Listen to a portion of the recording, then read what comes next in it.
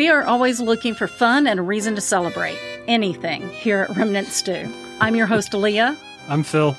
And I'm your host, Steve.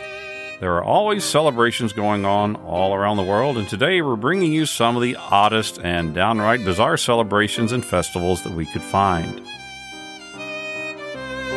If you have an appetite for the strange and bizarre, then pull up a chair and grab a spoon for another intriguing serving of Remnant Stew. Remnant Stew is gluten-free, organic, made from all natural, free-range ingredients, and guaranteed to provide the recommended daily serving of curiosity.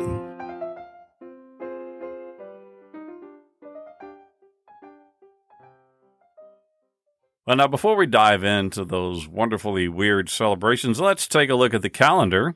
Actually, some of these kind of could count as celebrations, too. In fact, tomorrow, Tuesday, February the 1st, is Chinese New Year. Hey. Yeah.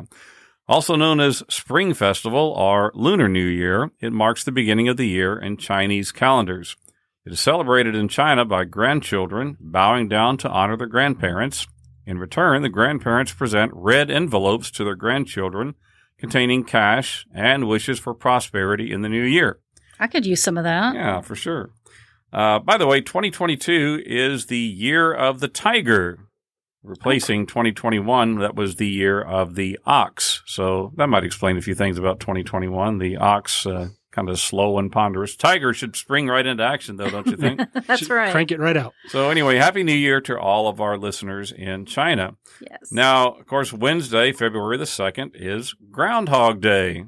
That is a weird holiday, I think. It's pretty weird. Right. Groundhog Day is part of a popular culture among many Americans, and it centers on the idea of the groundhog coming out of its home to, quote, predict the weather. Oh, yes.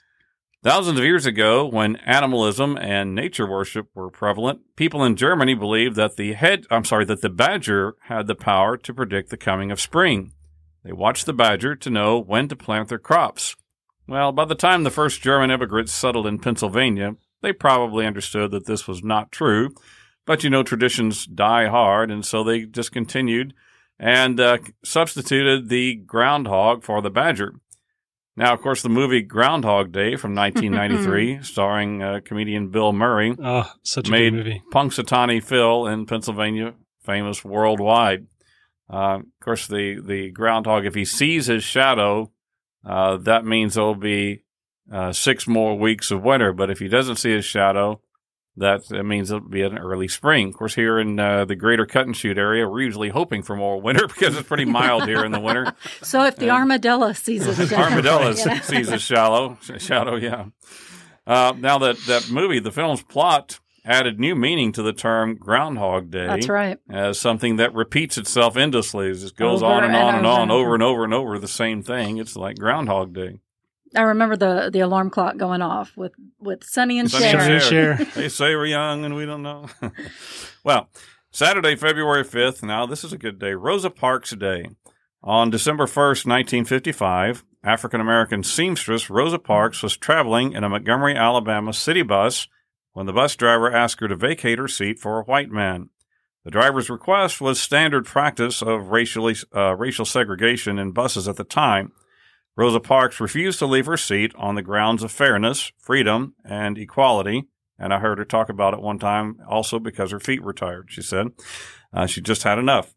As a result, she was arrested and convicted of violating the laws of segregation, known as the Jim Crow laws. She appealed her conviction and formally challenged the legality of segregation.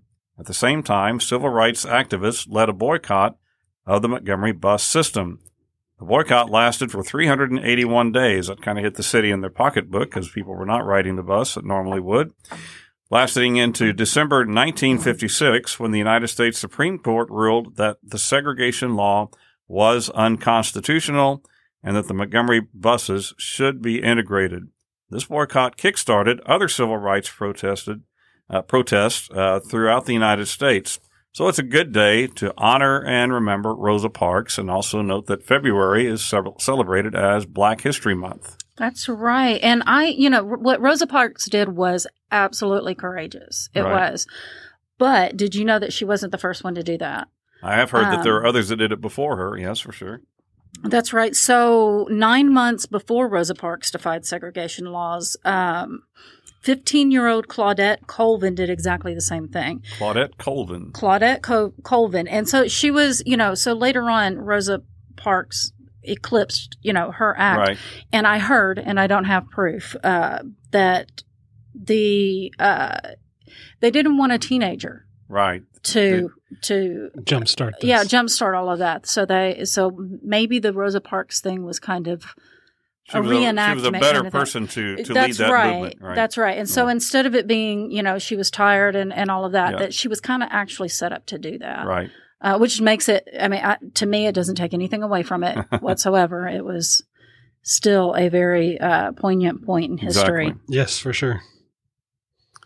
Okay, so before we get into our topic today, I got a couple things. We got a couple 5-star ratings. No. Wow. 5-star reviews, yes. Nice. And so Rebecca, or Cat Lover 02220, no, sorry, Cat Lover 02202 says, "This is amazing. I love how the podcast is in the format of learning but fun." Yay. And That's what we try to do. Learning but fun. And then Marvel Lover 2.0, I don't know about all these Whatever. 2s and zeros, Yeah. says, "I love this podcast. Best podcast ever." Wow. Yeah, we'll take it. Thank yes, you. we'll take it. Thank Thanks, you Mom so and much. Dad. Oh, wait a minute. Wait. No. So Cat Lover's your mom and Marvel Lover's dad? What? Well, I don't know. Sure, Probably take your pick. somebody's. But we're very grateful for those wonderful We reviews. absolutely are. Thank you very much. That's awesome.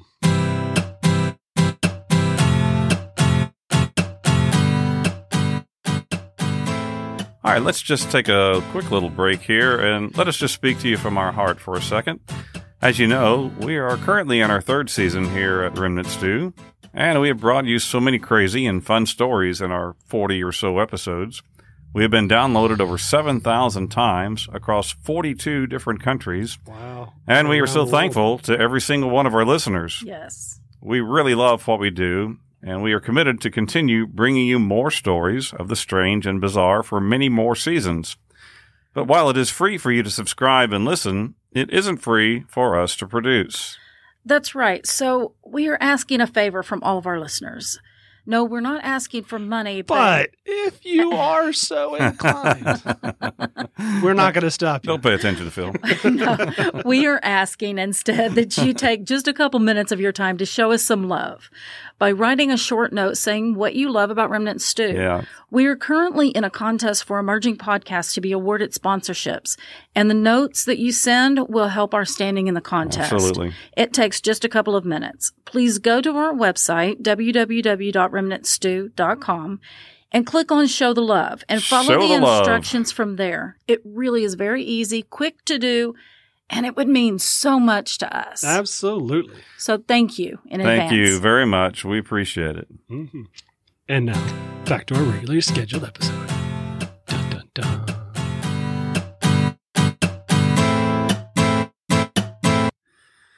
Well, now, throughout America and around the world, we find all kinds of celebrations. From religious festivals to rowdy competitions, it appears that we all look forward to finding something to celebrate. Mhm. Leah, I know that up in your original hometown, up in Louisville, Kentucky, the Great Kentucky Derby was a major annual event. Of course, I've seen pictures of all the women decked out in fancy hats and so forth. I love the tradition of the derby hats. I left Kentucky before I was able to participate in any of that. I was a teenager when I left. Right. But, you know, the Southern genteel sort of event, proper dress was very important, and the hats were always a part of it. But it was the 1960s when the hats started getting bigger and more elaborate and bigger. And now it's it's a deal, quite a deal. But, yeah. So It's a great deal for the hat manufacturing industry, I think, as well. yeah. Yes, that's true. Women used to wear hats often and not so much anymore, but in Kentucky they do around Derby Day. Now, of course, here locally in the greater Cut and Shoot area, every October we have the annual Cajun Catfish Festival, of course, highlighted by the Catfish Pageant. Which I'm not. Is it the little catfishes with the little hats and they rock them? Oh, I wait, had sorry. to- And their whiskers. Their whiskers. Okay, so that catfish festival has been going on for over 30 years. Well, that's So- not a tradition. I don't know what is. Right, Right, seriously. but I had no idea there was a catfish pageant. I didn't know. I mean, like, There's who I wants- didn't know there was a pageant either until a And- little bit ago. I looked it up, and so it like has different age groups or whatever, and it's Mr. and Mrs. Catfish. Mr. and Mrs. Catfish. So that's interesting. Very good. Well, a few years ago, my wife and I were in Italy. We happened to be in the town of Formia, Italy, which was holding its annual celebration of John the Disciple. Now, you might think a religious festival such as this would be rather somber, but not so. Oh, no. Why would you go small? Well, hey, Or you know, low-key. we know all about Mardi Gras. Yeah, right. Exactly. That's kind There's of the nothing similar low-key effect. about anything of these. The town was rocking until well after midnight with lots of very loud fireworks, but it was fun. As nice as these festivals are, though, we know what our listeners really like. You want the weird and bizarre, correct? Yes. Of course. Well, wait no more, as we have accumulated information on some of the weirdest festivals to be found anywhere in the world. From a terrific website called headout.com, HEADOUT.com, we find a fun article called The 20 Most Unusual and Unique Festivals in the World. Nice. Now, we won't touch on all 20, but here are some Aw. of the more interesting ones. I bet I'm going to botch the name of this town, but help me out if I do. From El Salvador, we find La Bolas de Fuego, or the Fireballs. I think Oh, that's even the way you better. say it. Yeah. Each year on the evening of August 31st, residents of the small Salvadoran town of Nejapa, Nejapa, Nejapa, paint their faces to look like skulls, Okay. soak their clothes in a pair of gardening gloves in water, and take to the streets in two teams for the annual Bolas del Fuego, or Fireball Festival. This activity is a commemoration of the 1658 El Playón volcanic eruption. According to local legend, the eruption was actually a battle between the local patron saint, San Geronimo, and the devil. Of course. As a tribute to this divine clash between good and evil, Nejapa becomes an unregulated battleground for two warring groups who marinate balls of cloth in kerosene, light them on fire, and Marinate. hurl them at one another at close range. Boy, that doesn't sound like a good time. I don't know what does. That sounds like my house when all my kids come home. It's like bottle rocket tossing. Yeah, I mean, yeah. seriously. This is, ooh, Flanking crowds cheer them on. of course. I don't know which team you cheer for, but okay. Right? Who cares? They're throwing fireballs at each other. Right. History has it that the natural disaster forced the villagers of the old town to flee and settle into their current location. Though dangerous, La Bolas del Fuego has been running now for more than 100 years and now falls among the top unusual festivals worldwide. Oh, I'm wow. going to go out on a limb there and say that men decided to celebrate this way. Perhaps drunk men, you think? Yes. And no questions asked at the beginning. Right. Yeah. Yeah. What could go wrong? We're just going to toss some fireballs at each other. Just duck. Now, let's move on. Now, of course, Brazil has Rio Carnival. Everybody knows about that. But you might not know about South Korea. South Korea has something even better, they think, called the Boryong Mud Festival. Yeah, that's right. Situated about 200 kilometers from Seoul, the village of Boryong is widely popular for its mud cosmetics. Yeah, mud cosmetics. That sounds like a good seller, doesn't it? So are they going to be doing what the fireball kind party Well, is? It's not quite Oh, okay. throwing the mud at each other. Well, maybe a little mudslinging goes on. You never know. Anyway, what began as a marketing event in 1998 later turned into a renowned festival drawing in millions of visitors every year. While immersing yourself in mud can seem a bit odd, Boryong's mud stands out for its rich natural minerals and nutrients that have incredible benefits for the skin. The annual festival, held in July, runs 10 days straight, housing a series of activities that will get you drenched in the mud, such as mud pools, mud slides, and mud skiing, along with an array All right. of makeover and massage facilities as well.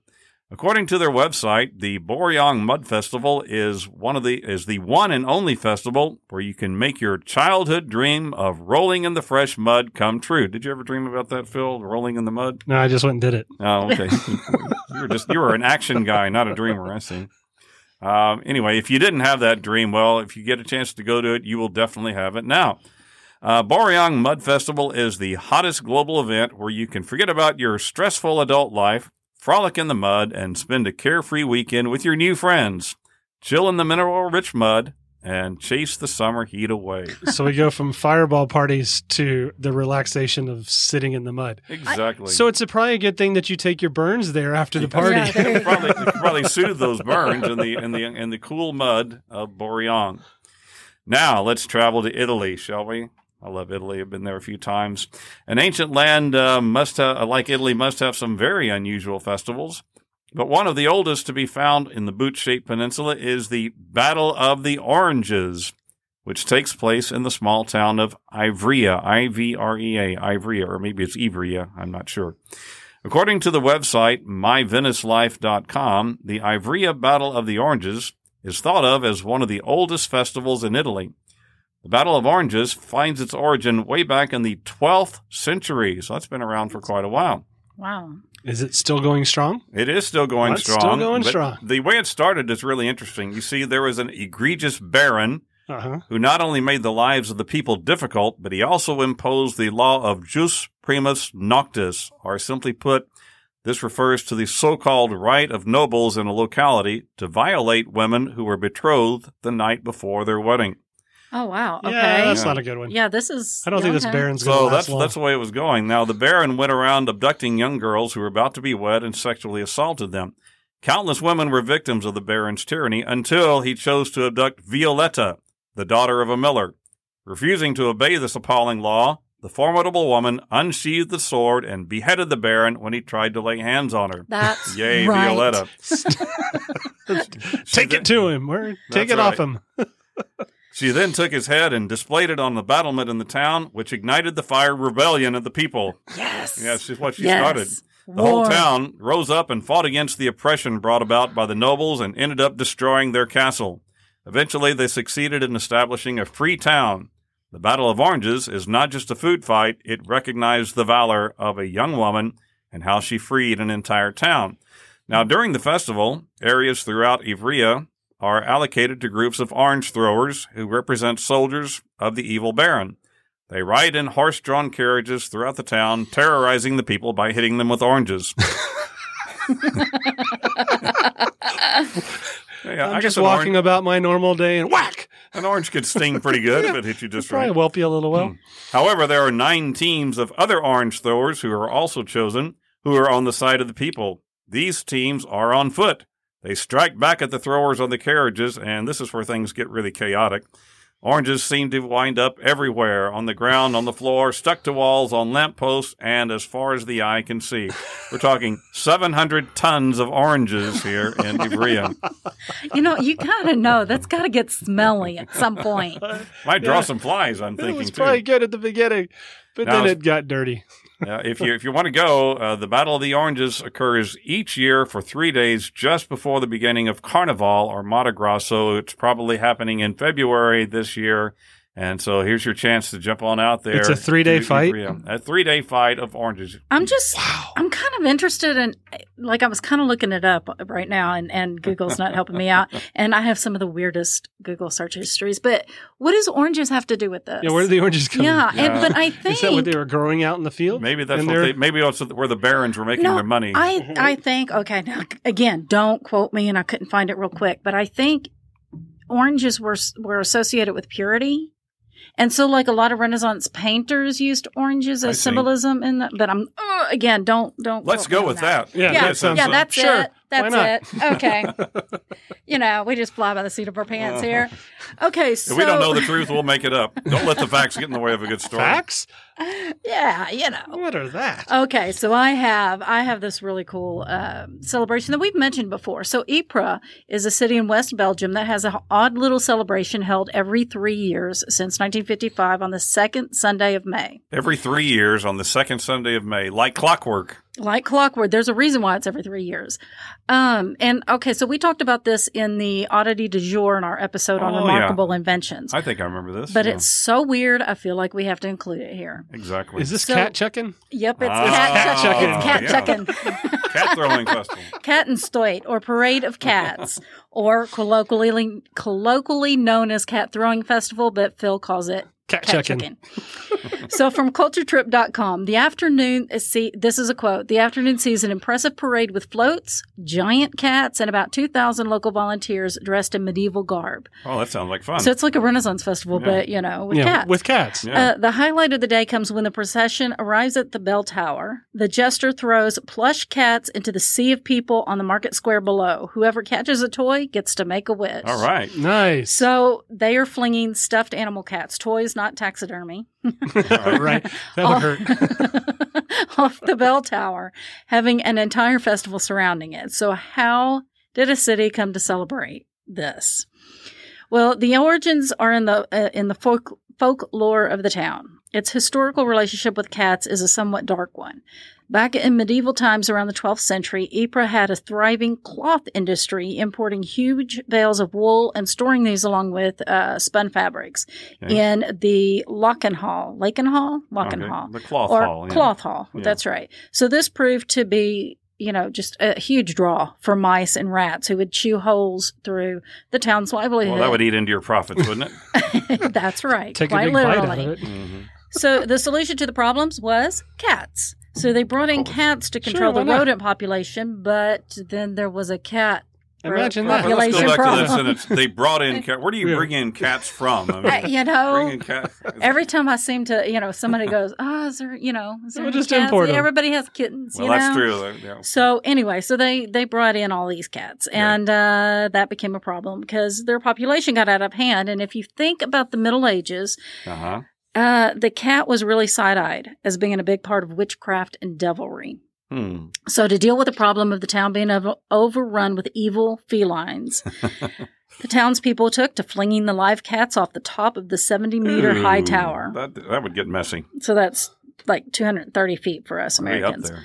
This brutal population control lasted all the way up until 1817, when the last live cat checked off the tower actually survived the fall and ran off in a huff. I guess. Yeah. So that's when the town decided to change their ways, because if an evil devil cat's going to survive, you don't make a one out of how many thousand they checked off the top? Yeah, maybe we don't do this anymore. So no cats were thrown in the city of Ypres for over a century until they decided to revive the tradition. Yeah, why not? In the 1930s by throwing stuffed animals. Oh, that's cute. So according to, this is still funny to me, the way this just came about. According to amusingplanet.com, in 1938, a group of young altar boys organized a sort of cat parade, because that's what altar boys do, Well, they read the I'm history thinking books so, and were yeah. like, hey, let's bring this one back and see if it sticks. So each was carrying a toy cat, like you do. Sure. When they reached the church, they first had a feast, and then one of the boys climbed up the bell tower and started throwing out the cats. Yeah. So the Festival of the Cats remained mostly a local festival until the 1950s, when folklorist parades became all the rage. And so on the second Sunday of Lent in 1955, the first magnificent parade was organized with 1,500 extras, all dressed in gorgeous costumes. Since then, every 3 years, the city has been celebrating Cats Festival. And the reason that it's every 3 years, because that's how long it took for the population to get out of control. Oh. I see. The festival was supposed to be held last year, but due to COVID, the celebration was moved to this May on the 7th and 8th. So 2022, May That's 7th and right. 8th. I think Remnant Stew road trip. Right. Yep, Probably that's need right. an airplane for that one. Sponsorships, come on. Yeah, that's right. We'll wear your T-shirt on our back at the Cat Festival. Come We'll on. take it with us. Exactly.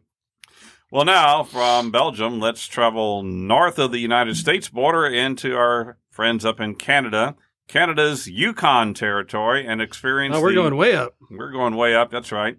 The International Hair Freezing Competition. Okay. That's right. The International Hair Freezing Competition. The contest has been around since 2011. Well, that's a long tradition, isn't it?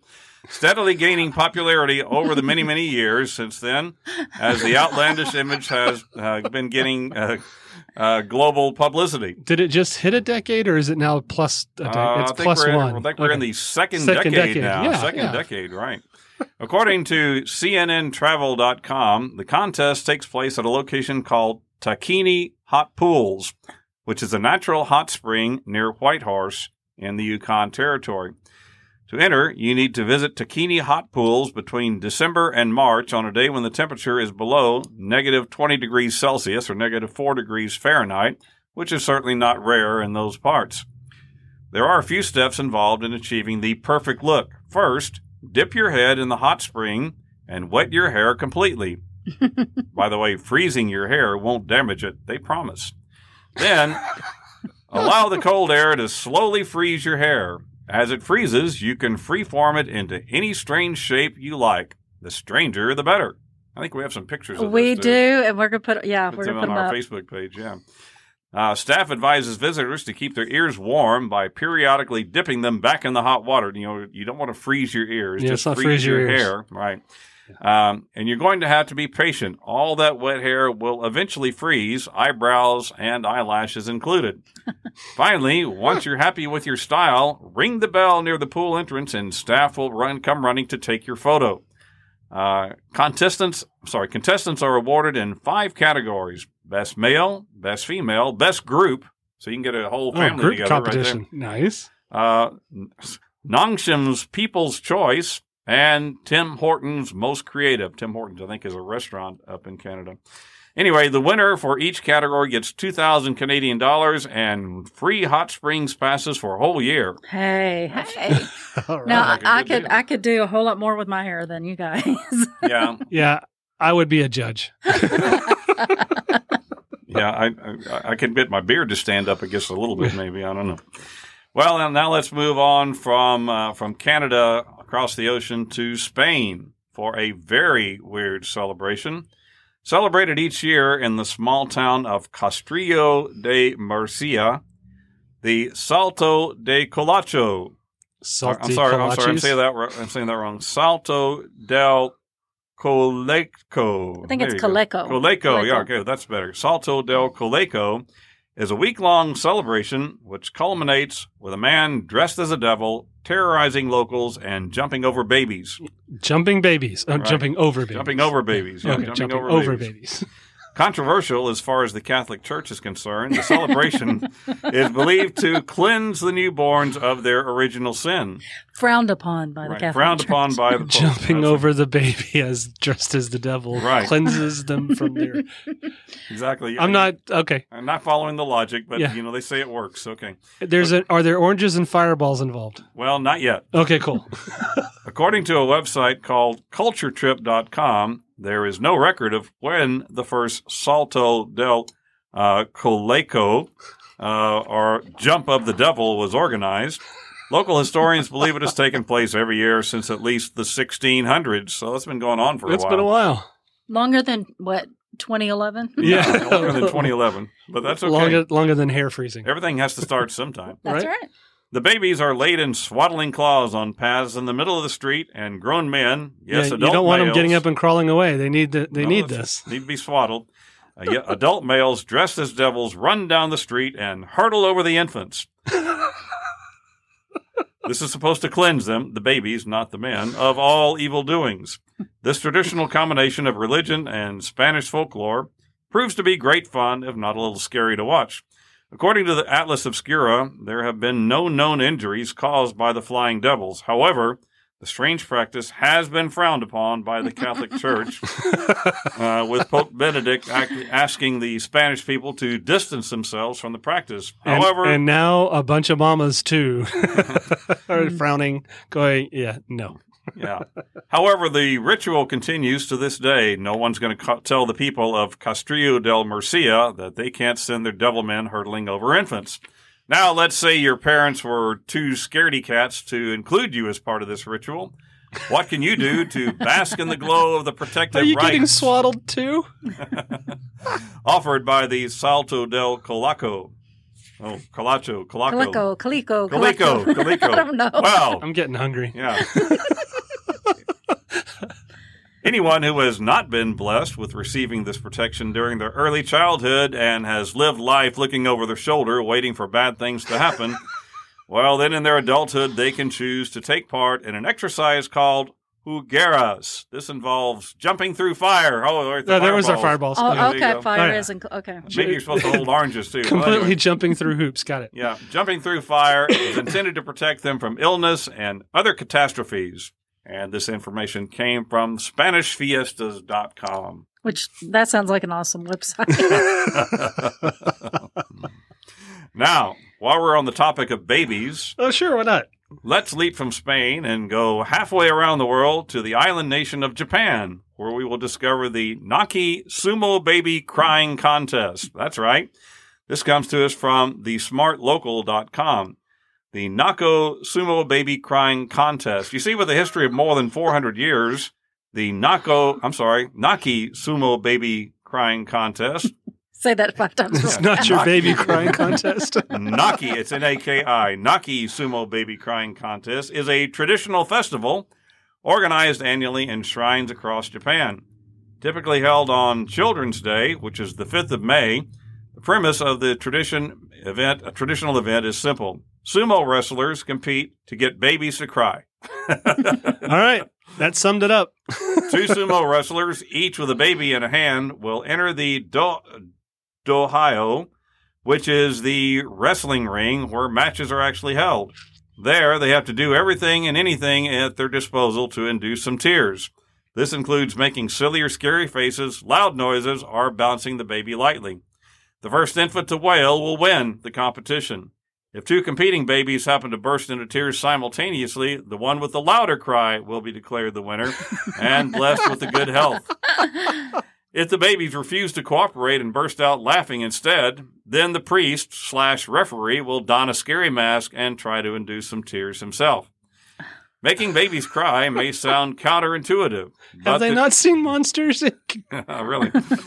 But the traditional event has its roots in the old Japanese saying, Naku ko wasudatsu, which means, where are the keys to my Datsun? No, that's not what it means. It means, I'm sorry, wrong line here. It means, crying children grow. Traditionally, it is believed that a crying baby has the power to ward off evil spirits, and a strong, loud cry implies that a child will grow strong. Yeah, and no one healthy. wants to stick around for that. Well, you know, You might be an evil spirit. they used to spank babies when they were born to get them to cry. That's right. You know, Mhm. Get them lungs going. Right, get the lungs going. Thus, the event is hugely popular among parents, believe it or not. Most shrines require an advanced application and a fee of about $125.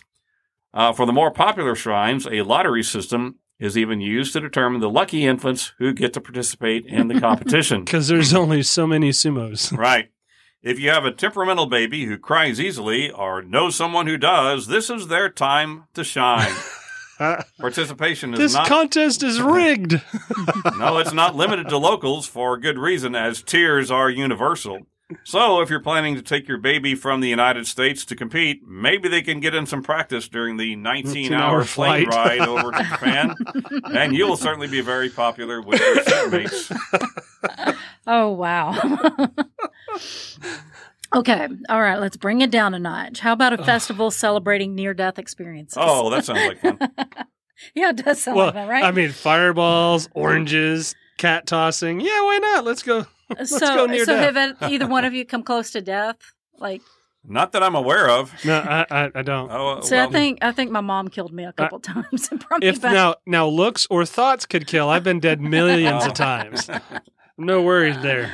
No, I've come close a few times in my life. But the Fiesta de Marta de Ribartame, I think I said that right, is an annual event held on July 29th every year in the small town of Las Nieves in Spain. So the city... we're back to Spain already. Yeah, back to Spain. So the city more than doubles its population of just over 4,000 each year as people come to pay their respects to the Saint of Death, Santa Marta, or Saint Martha. So if you recognize Martha from the Bible, she was the sister of Lazarus. Yeah, that was brought back from the dead by Jesus. And so that's the association with near-death experiences. And I've always wanted to ask Lazarus, what was that like? I mean, where come on. Yeah.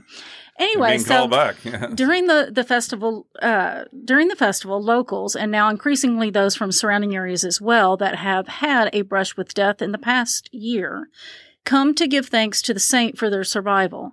There is a procession through the town led by an effigy of Santa Marta with people following and chanting, Virgin Mary, I'm sorry, not Virgin Mary, I'm sorry, that's my Catholicism coming out. Right. Wow. Virgin Santa Marta, Star of the North, we bring you those who saw death. The people making up the parade are the loved ones of those who had the near-death experience. Oh, okay. Their friends and family dress as if for a funeral and carry their survivor through the streets in a coffin. So those Nice. those without family or friends attending the festival struggle to carry their own coffin through the streets. Remember, you must die. That was from a different podcast. Yeah. All right. Memento Mori. Memento Morum. The procession, the parade, is a somber one and ends at a chapel where Mass then takes place. The chapel is way too small now for everyone to fit inside, so it's broadcast through speakers to the people gathered outside. And, and so this is, it's a time of reflection and everything, and it's kind of somber, but... Whoa, I nearly died. Yeah, wait Now till let's it's have a over. party. There is a lively celebration. The spectators have a great time dancing, eating, and lighting off fireworks. So there's Of fire course. involved. All kinds of fire. And then there's vendors selling food and religious mementos. It's a chance for everyone to share any stories that they have of coming close to death. The Fiesta de Marta de Bartolomé is a joyous celebration of the gift of life. So Nice. I got my info from SpanishFiestas.com. Hey, we like that website. That's right. Okay, so lightening it up a little bit. Every April, the people of, I think it's Caripala? Kair. It's probably Kairapala. I bet that's it. That sounds good. A village in southern India celebrate the annual Ugadi festival by participating in the Pittakala War, which often leaves many... The Pittakala War. The Pittakala War. So they reenact and- the Pittakala War. P-I-D-A-K-A-L-A. Now wait. Or at least, Listen. okay. Hold on. I got Wait questions. for it. Wait for it. Okay, so the participation in this Pittakala War often leaves many participants injured, and so you ask, what is Pittakala? Well, Pittakala means cow dung. Oh, hey, we've done that here in Texas. Yeah, They won't admit that the Firebar War has anybody injured, but but the cow, Pittakala War, they're like, yeah, people well, get listen, hurt. that we know about cows like that. Yeah, That it dries to this Oh, part. it's, Okay. it's rocks. So yes. every Exactly. year, the people of Kairapala and neighboring villages take part in the symbolic war that occurs over a mythological Hindu marriage dispute. Well, now, keeping in mind, the cows are sacred in India, right? Yeah, maybe so that there's has a lot whole of new meaning. them. It could be blessing by getting Right, getting whacked. clunked with some cow dung. You're being blessed. So I bless you, whack. it's actually a reenactment of a Okay. dispute I'm of a sorry, I war. Okay, interrupted. so Sorry, one we're going to have too side- much fun with this, and she won't get through this whole segment. we're going to spend 2 hours on this one. One side throws Pittakala or cow patties in the name of the goddess Budrakali, or Budrakali, I think, while the other do so in the name of Lord Veerabhadraswamy. That was very impressive. Yeah, that thank was really you. good. That was, yeah. Thank you. Wow. Until one side wins and they all celebrate the wedding of the two. So according How do to they know legend, who won? Everyone else is down. Are you run out of There's- ammunition? You're running I out of guess? ammo. I'm thinking, and We're I could good. be wrong. Okay, so according to legend, Lord, here I go again, Veerabhadraswamy, a fearsome form of the Hindu god Shiva, I can say Shiva, that's easy, and the goddess Budrakali, fell in love and decided to marry. In order to tease his beloved, dude Swami declared that he no longer wanted to get married. Uh-oh. This This is not going to in- end I'll well. play a trick on her. Yeah, She'll right. like it. It'll be funny. This will be fun. Yeah, this enraged gonna her go well. and her clansmen, and they retaliated by beating the mischievous groom with cow patties. Oh. The other side retaliated, but the battle ended in compromise and the divine wedding took place. Yeah, but she So- never trusted him after that. Yeah, so listen, the villagers now celebrate their union by reenacting their mythical battle using the same unconventional weapons. So mounds of dried cow dung are collected and heaped in the center of the village for like days, weeks in advance. Oh, my goodness. Yeah, and participants are split into two. And so for those of you that don't know much about cow patty, like they don't smell a whole lot. Yeah, that kind of goes dry. away. Yeah, when they're dried out, it's just like so. I mean, I'm not throwing dirt pods. Yeah, I'm not saying it's not gross. Like I'm not loving it. But, you know, you're getting hit by it. But it's better than a steaming pile of fresh. You know, you don't want a fresh one. So the participants are split into two groups. I quit. That was too fresh. One on this side, some on this side. Anyway, so spectators climb into trees and nearby rooftops to avoid being hit. That's going to stop it.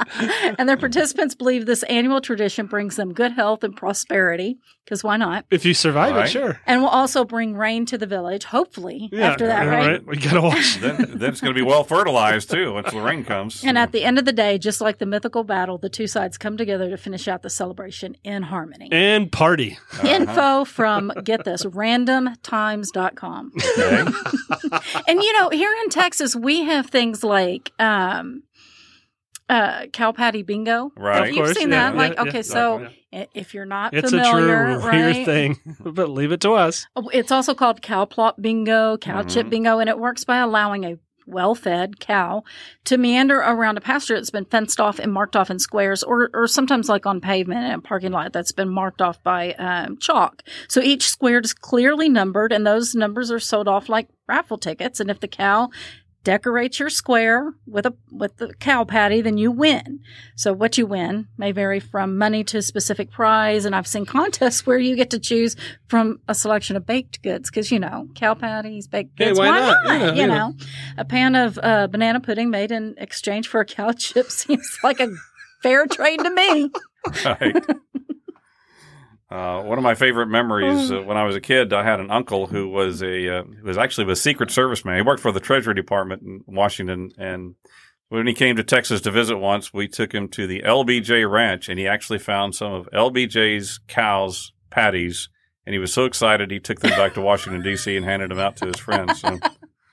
Oh my God. Anything's a memento, people. That's just all we're saying. Souvenir. Oh my goodness. Right. And now for something completely off topic and off kilter. Brace yourself for the oddity du jour. Well, now it's time for the oddity du jour.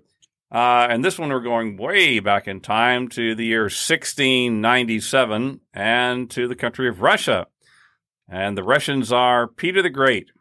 Now, he set out in that year on a 2.5-year tour of Europe. He wanted to see out what was out west of him. Yeah, why not? And he chose to travel incognito, adopting the name Sergeant Pyotr Mikolov. They'll never know who I really am. Nonetheless, excited rumors of his visit spread from town to town, heralding him as a giant, 7 feet tall, brilliant, and only half civilized. Well, those things don't only half, you know. Anyway, the trip would consume the next 2 years. And for a time, he even worked at a Dutch shipyard to learn shipbuilding techniques. He visited heads of state, collections of natural curiosities, and he threw legendarily wild parties. One particularly raucous event left every one of his host's chairs smashed to pieces, his paintings shredded into ribbons, and chunks of pavement torn out of the ground. Now, that's a heck of a party. Yeah, I'd say so. Yes. That's the first rock concert right there. After his trip was over, he returned back to Russia, and he immediately launched into a process of, quote, Europeanizing his homeland. And the first casualty of the Tsar's new enthusiasms were the beards of his court nobles. Uh-oh. Peter shocked his guests by shaving his own beard and then insisted that each of the noblemen present do the same. He doubled down at his New Year's banquet, at which his razor-wielding jester worked the crowd, giving a box on the ears to anyone who seemed reluctant to shave. Peter then issued a decree that any man in Russia who refused to shave was to be subject to a, quote, beard tax. That's right, a beard tax. Wow. The idea quickly ran afoul of the Russian Orthodox Church, which had long held that uncut facial hair was a symbol of piety. Man was created in the image of God, and that includes the beard. To shave it was a grave sin, they said. I never pictured God with a beard, but okay. Another Russian tradition that Peter tried to change was wearing of long coats. Evidently, he felt that the shorter jackets that he had seen in Paris were much more stylish than the long robes worn by citizens of Moscow. I'm kind of thinking Moscow's a lot colder than Paris. Paris, Yeah. right? You might want the Anything. long jacket for the Right. wind. And the beard. Anyway, And the beard. yeah, exactly. He set up mannequins outside of the Moscow city gate to illustrate the new fashion for all to see. Tailors who continued to sell Russian-style jackets ran the risk of steep fines, and anyone walking the street in an old-fashioned robe was liable to have it shorn short by the Tsar's inspectors. Well, in 1705, a group of military officers finally had enough of the Tsar's stressful new rules. They were known as the Streltsy.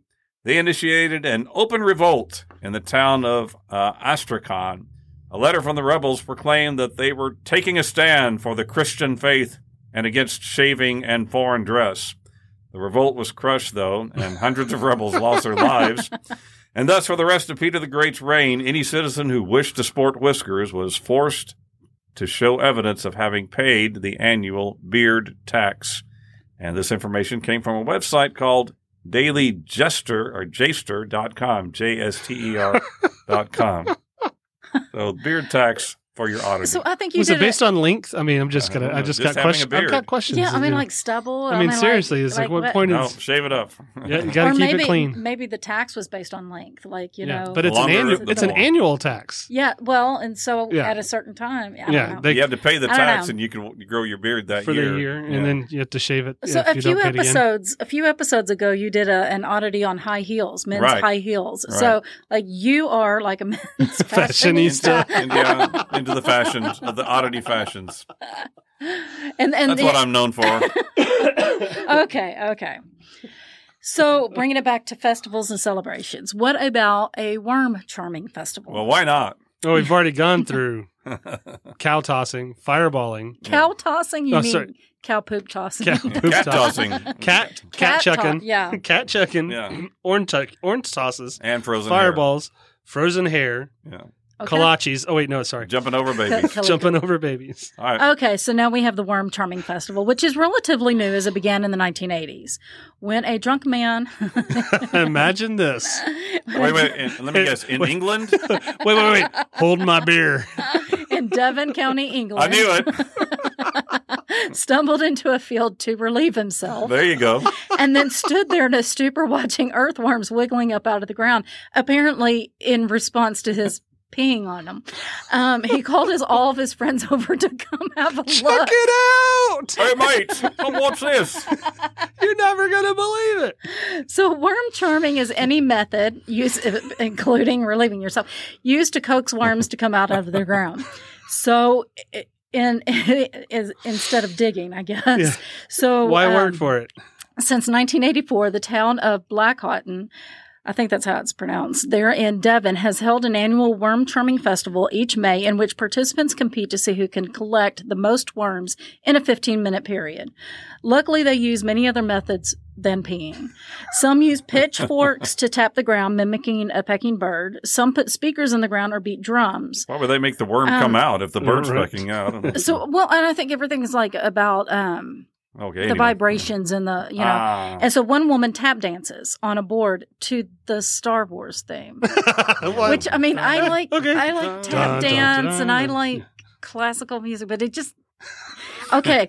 The idea is that the vibrations bring the worms out. So many people do use liquids that they pour onto the ground, like beer or sugar water. Urinating is highly discouraged, but it still happens occasionally. So vinegar or anything toxic that may hurt the worms is prohibited because the safety of the worms is a high Yeah. priority. And No worms were injured in the participation right. of this. That's right. And- festival. or in this podcast. That's right. So, in fact, any participant that uses a liquid is required by the judges to first take a swig of it. So, Oh.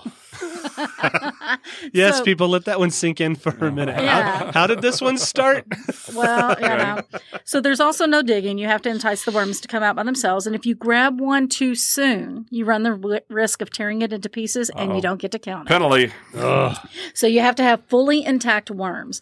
The record was set in 1986, which, okay, so when did this start? This 1980. started in the 1980s. 1980s, So that yeah. was a really early record Wow. with 149 worms being collected in 15 we can beat minutes. that. Come on now. The lowest number of worms collected by a winner was just 19 because weather plays a large part in the cooperation of the worms. Yeah. That's true.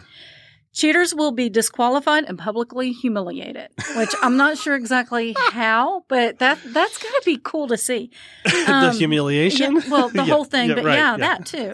There's an official cheat that walks around with handfuls of worms trying to tempt participants to cheat. So apparently that's like part of the gag. And then all worms are rest assured, return to the ground after the competition. Nice. Yeah, they spread them back out. And they do it at night to prevent the birds from finding them and chowing down. Yeah, that's nice. The festival's just a fun and wacky day with celebrants dressing up in costumes or fancy dress. There's dog shows. I don't know why there's dog shows, but there's dog shows attached to this. I don't know. If the crowd can't see them, they got to go see something else. I guess. Yeah, I mean, because watching worms come out, I don't know. But it's just 15 minutes, so I guess I have to add other things. There's donkey rides and petting zoos, just fun all around. And now I want to go. Info from Rochambeau Unique Competitions and Extraordinary Events podcasts in their Worms, Small Food, and Two-Legged Horses episode. That's a great combination right there. I know, right? Nice. I know of a local country boy here in the greater Cut and Shoot area who actually hooks up his pickup truck battery to a couple of posts in the ground with a couple of leads, and he says that he claims that brings the worms up out of the ground. I don't know for sure if that really is the case, but that's what he claims. He does that in the graveyard to bring some people up out of the ground, like electrifying the ground. Exactly. Anyway. Well, speaking of drunk Englishmen, let's move on to our next story. We actually have to take our shoes off and our socks off. And hopping again to the United Kingdom, it appears that back in 1974, this one's even older than that last one. A few years before. 4 patrons of Ye Old Royal Oak Inn in Whetton, Staffordshire, England, were getting pretty deep into their cups as they began bemoaning the fact that the UK had failed to produce a world champion at anything for quite some period of time. Logically, if a new sport was invented that no one else knew about, then the country could boast a champion at last. We'll just think up something new, and we'll be it. So they did some experimenting. They tried ear wrestling. That didn't work out. They tried push of war rather than tug of war. That didn't quite work out. But then they finally hit a real winner, toe wrestling. That's right. Toe wrestling. By the way, these fellas' names are Pete Cheatham, Eddie Stansfield, Peter Dean, and Mick Dawson. From the website called Denwasensei, DENWASSENSAI.com, we learned that the founding 4, noted above, developed a set of rules and even constructed small stages called toadiums, upon which the toe wrestling is to be accomplished. You can't make this stuff up, folks, because honestly, that's awesome. The match requires players to use bare feet, thus must take off their socks and shoes first. And as a common courtesy, a player is required to remove the socks and shoes of his opponent. How gentlemanly. I'm not loving this. This is so uncomfortable. How many bottles of hand sanitizer or foot sanitizer? I don't know. But then the players would sit down and proceed to interlock their toes. No. Each person wrestling foot should be touching flat with the other person's wrestling foot. Meanwhile, the other foot should be raised in the air. One version of the sport requires a player to pin the opponent's foot to score. Once done, a referee will count to 3 seconds. If the other player's foot remains trapped for the entirety of the 3-second time, that would be a toe down. Oh. The player who successfully did the pinning gets a point. However, there's a more popular version of the sport that is played in tournaments. Yes, that's right. Of course. They have toe wrestling tournaments. Well, yeah, if you're going to do wrestling. In this version, a referee will say, toes away. and with that mark, the players would need to make their opponent's foot touch one of the sideboards of the toadium to score. The first player to score 2 points wins the game. The first round is played using the right foot, the second with the left, and then if the right foot again if the game ends in a tiebreaker. So we'll go back to the right foot. So if you are stronger with your right foot, you have an advantage under those rules. It seems best like 2 out of 3. Okay, yeah. Yeah, you know what? I didn't think about that. You have to. Okay, so like when you arm wrestle, you do both both right arms or both left arms. But I guess when you toe wrestle, it has to be one right, one left. Yeah, and then the go back to the tiebreaker. right. Yeah. Well, Mick Dawson, one of the founding four, won the first toe wrestling championship in 1974 and then again the following year. However, in 1976, sadly, the British saw the toe trophy taken by a Canadian. Darn Canadians. They let them come across the pond? The home country regained the championship again in 1994 with the efforts of Alan, quote, Nasty Nash. Okay, wait. They lost it from 76 to 94. To 94. Oh, wow. And then 94 they held it. Okay. Now, Nash has actually won the title 16 times, most recently in 2019. He might have won even more. However, I love this is wording right from the their website. This is going to be great. The Toe Wrestling Championship had to be canceled between the years 2003 and 2009 due to an unruly crowd. So they couldn't work it in during those, and I'm like, a 6-year period. They have to have rules about toenails. Like, you can't have these claws, I'm that would sure. Be bad, yeah. Alan has the very essence of the sport in mind. Nasty Nash, this is his quote from him. He says, "The Brits invented toe wrestling, hoping to be best at something. I am a very patriotic man, and I want to make sure that when I retire, it's a good Englishman who beats me." So there we go. So I picture like Mr. Bean. Oh my! I don't like that festival. I just you get a little squeamish. Yes, well, you raised a bunch of boys that had bare feet in the house. I guess. Yeah, feet are nasty.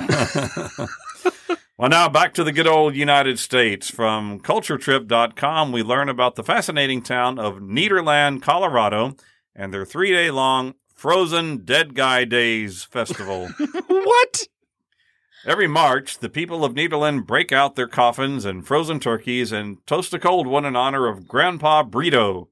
It turns out that there is an actual history to the 3-day death-themed shindig, and it all centers around a Norwegian guy named Brito Morstol, who, as luck would have it, didn't ever actually visit the United States until after he died, which occurred in 1989. Okay. Can we just take... Yeah. Wait. Let's take a minute. Just let this sink in. When I asked you to be a part of this podcast, did you think you'd ever say that sentence? No, a that 3-day death-themed shindig. Frozen Dead Guy Day. Oh, goodness. Festival.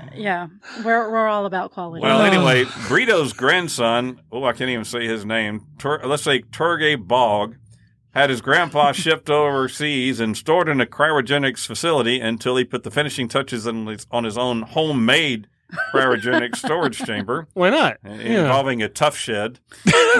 You can pick one of those up at Home Depot. Behind his house where he lived in Nederland with his mother. He believed that science would one day find a way to counteract aging and the body's frailties, and that his grandfather would be able to be reanimated. Brito's body remained peacefully in a tough shed behind the house, built to withstand all manner of natural disasters, packed with some 1,600 pounds of dry ice each month. So it really was a tough shed. I thought you made that up. Okay. Everything was going swell until the family was evicted and finally sent back to Norway. Then the question became what to do about Grandpa Brito. Okay, I wonder why they were evicted. He wasn't evicted, evidently. Were they evicted because of Grandpa Brito, or did they not know that? Okay, we don't have those details. He just got kicked out, and Brito got to stay. I don't know why he got evicted or why they had to go back to Norway, but he got to stay. Well, after a slew of town meetings and some new legislation about keeping frozen bodies on private property was passed, Brito was quite literally grandfathered in. And town councilman Bo Schaefer, who is now known as the Iceman, was hired to play caretaker to the frozen dead guy in the shed. Now, for over 20 years, he and his team of volunteers go once a month to pack Brito's body with ice and keep him at a constant temperature of minus 60 degrees Fahrenheit. And so a legend was born. The already quirky mountain town embraced Brito's presence with open arms and created Frozen Dead Guy Days, which has launched into a 3-day festival that draws in people from all over the world. The festival now features 30 live bands, as well as a whole slew of death and ice-themed events, from coffin racing and frozen turkey bowling to the costumed polar plunge and frozen t-shirt competitions. I'd compete in the frozen turkey bowling, I have to admit. But I would ask, are they going to change it into or add another layer of it called turkey curling? Turkey Just curling. saying. Oh, You could that would be combine cool. Yeah, just turkey. I think the frozen Canadians turkey are pushing for that. Right, yeah. frozen turkey curling into the festival. I mean, Right. that would make sense, you know. Now, the festival kicks off on a Friday night with the Blue Ball, a night of dancing and live entertainment. The weekend is chock full of events, and 3-day passes are available. There's plenty of food, beer, and fun for everyone involved. So if you're looking for something different to do this March, it sounds like Frozen Dead Guy Days up in Nederland, Colorado is a solid option for you. Reservations required. Oh. I looked at Leah just a second ago. She finishing. She's like, "Leave it alone. Just leave it alone. Leave it alone. Leave the Just blue leave it ball alone." alone. Okay, There was no moving on. wedding involved, as far as I know. Then bringing it in. The next one is a competition rather than festival or celebration, but it's too cool not to mention. Every year since 1996, people from all over gather to compete in the Air Guitar World Ooh, Championships. yeah, air guitar. Bill and Ted's Excellent Adventure. Musician Jukka Takelo, I'm sorry if I'm butchering that, is the genius that came up with the idea of having this type of competition. The first one was held in 1996 in Oulu, Finland. I think it's Oulu. I think it's Oulu. OULU.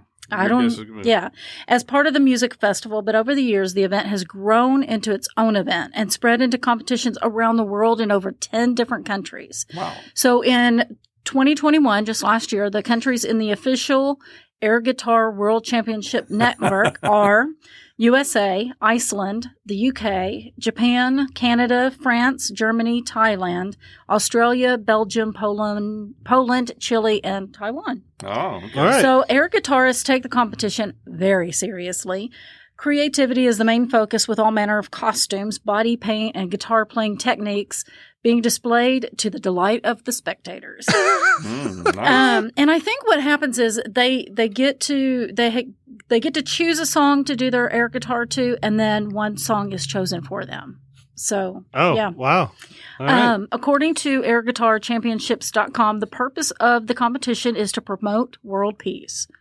According to the ideology of the competition, wars would end, climate change stop, and all bad things disappear if all the people in the world played the air guitar. Well, that's Yeah, they got a point there. Yeah, it would relieve stress. This is why the whole universe is invited to play the air guitar for the world peace at the end of the competition. So everybody. And then to participates at soothe the your end. fingers, you go to Pyongyang's Mud Festival. Yeah, There you go. Yeah, I've seen But how this works. The official motto is "Make air, not war," which to me Nice. sounds like a farting competition. But You've raised too many boys. That's way. and There's a different championship for that. You Yeah. just didn't put it in this yeah, episode. I did. I'm sure there's one out there. I got my information from Wikipedia. Nice. And now it's time, boys and girls, for the Trivia Challenge.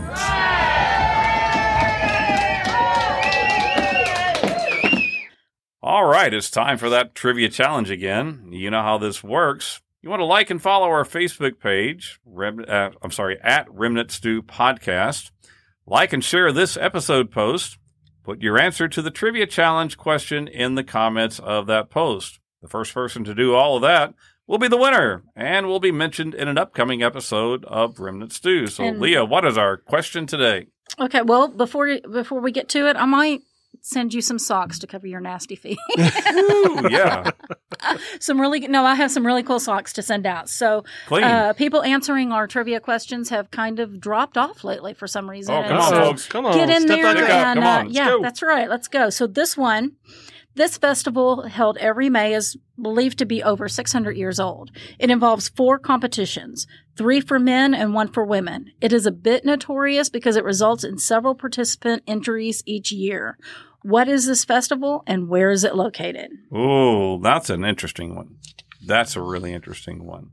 Phil here, reminding you to check out our Facebook and Instagram pages at Remnant Stew Podcast. Drop us an email at staycurious@remnantstew.com just to say hi or let us know about any topics you would like to hear us cover in an upcoming episode.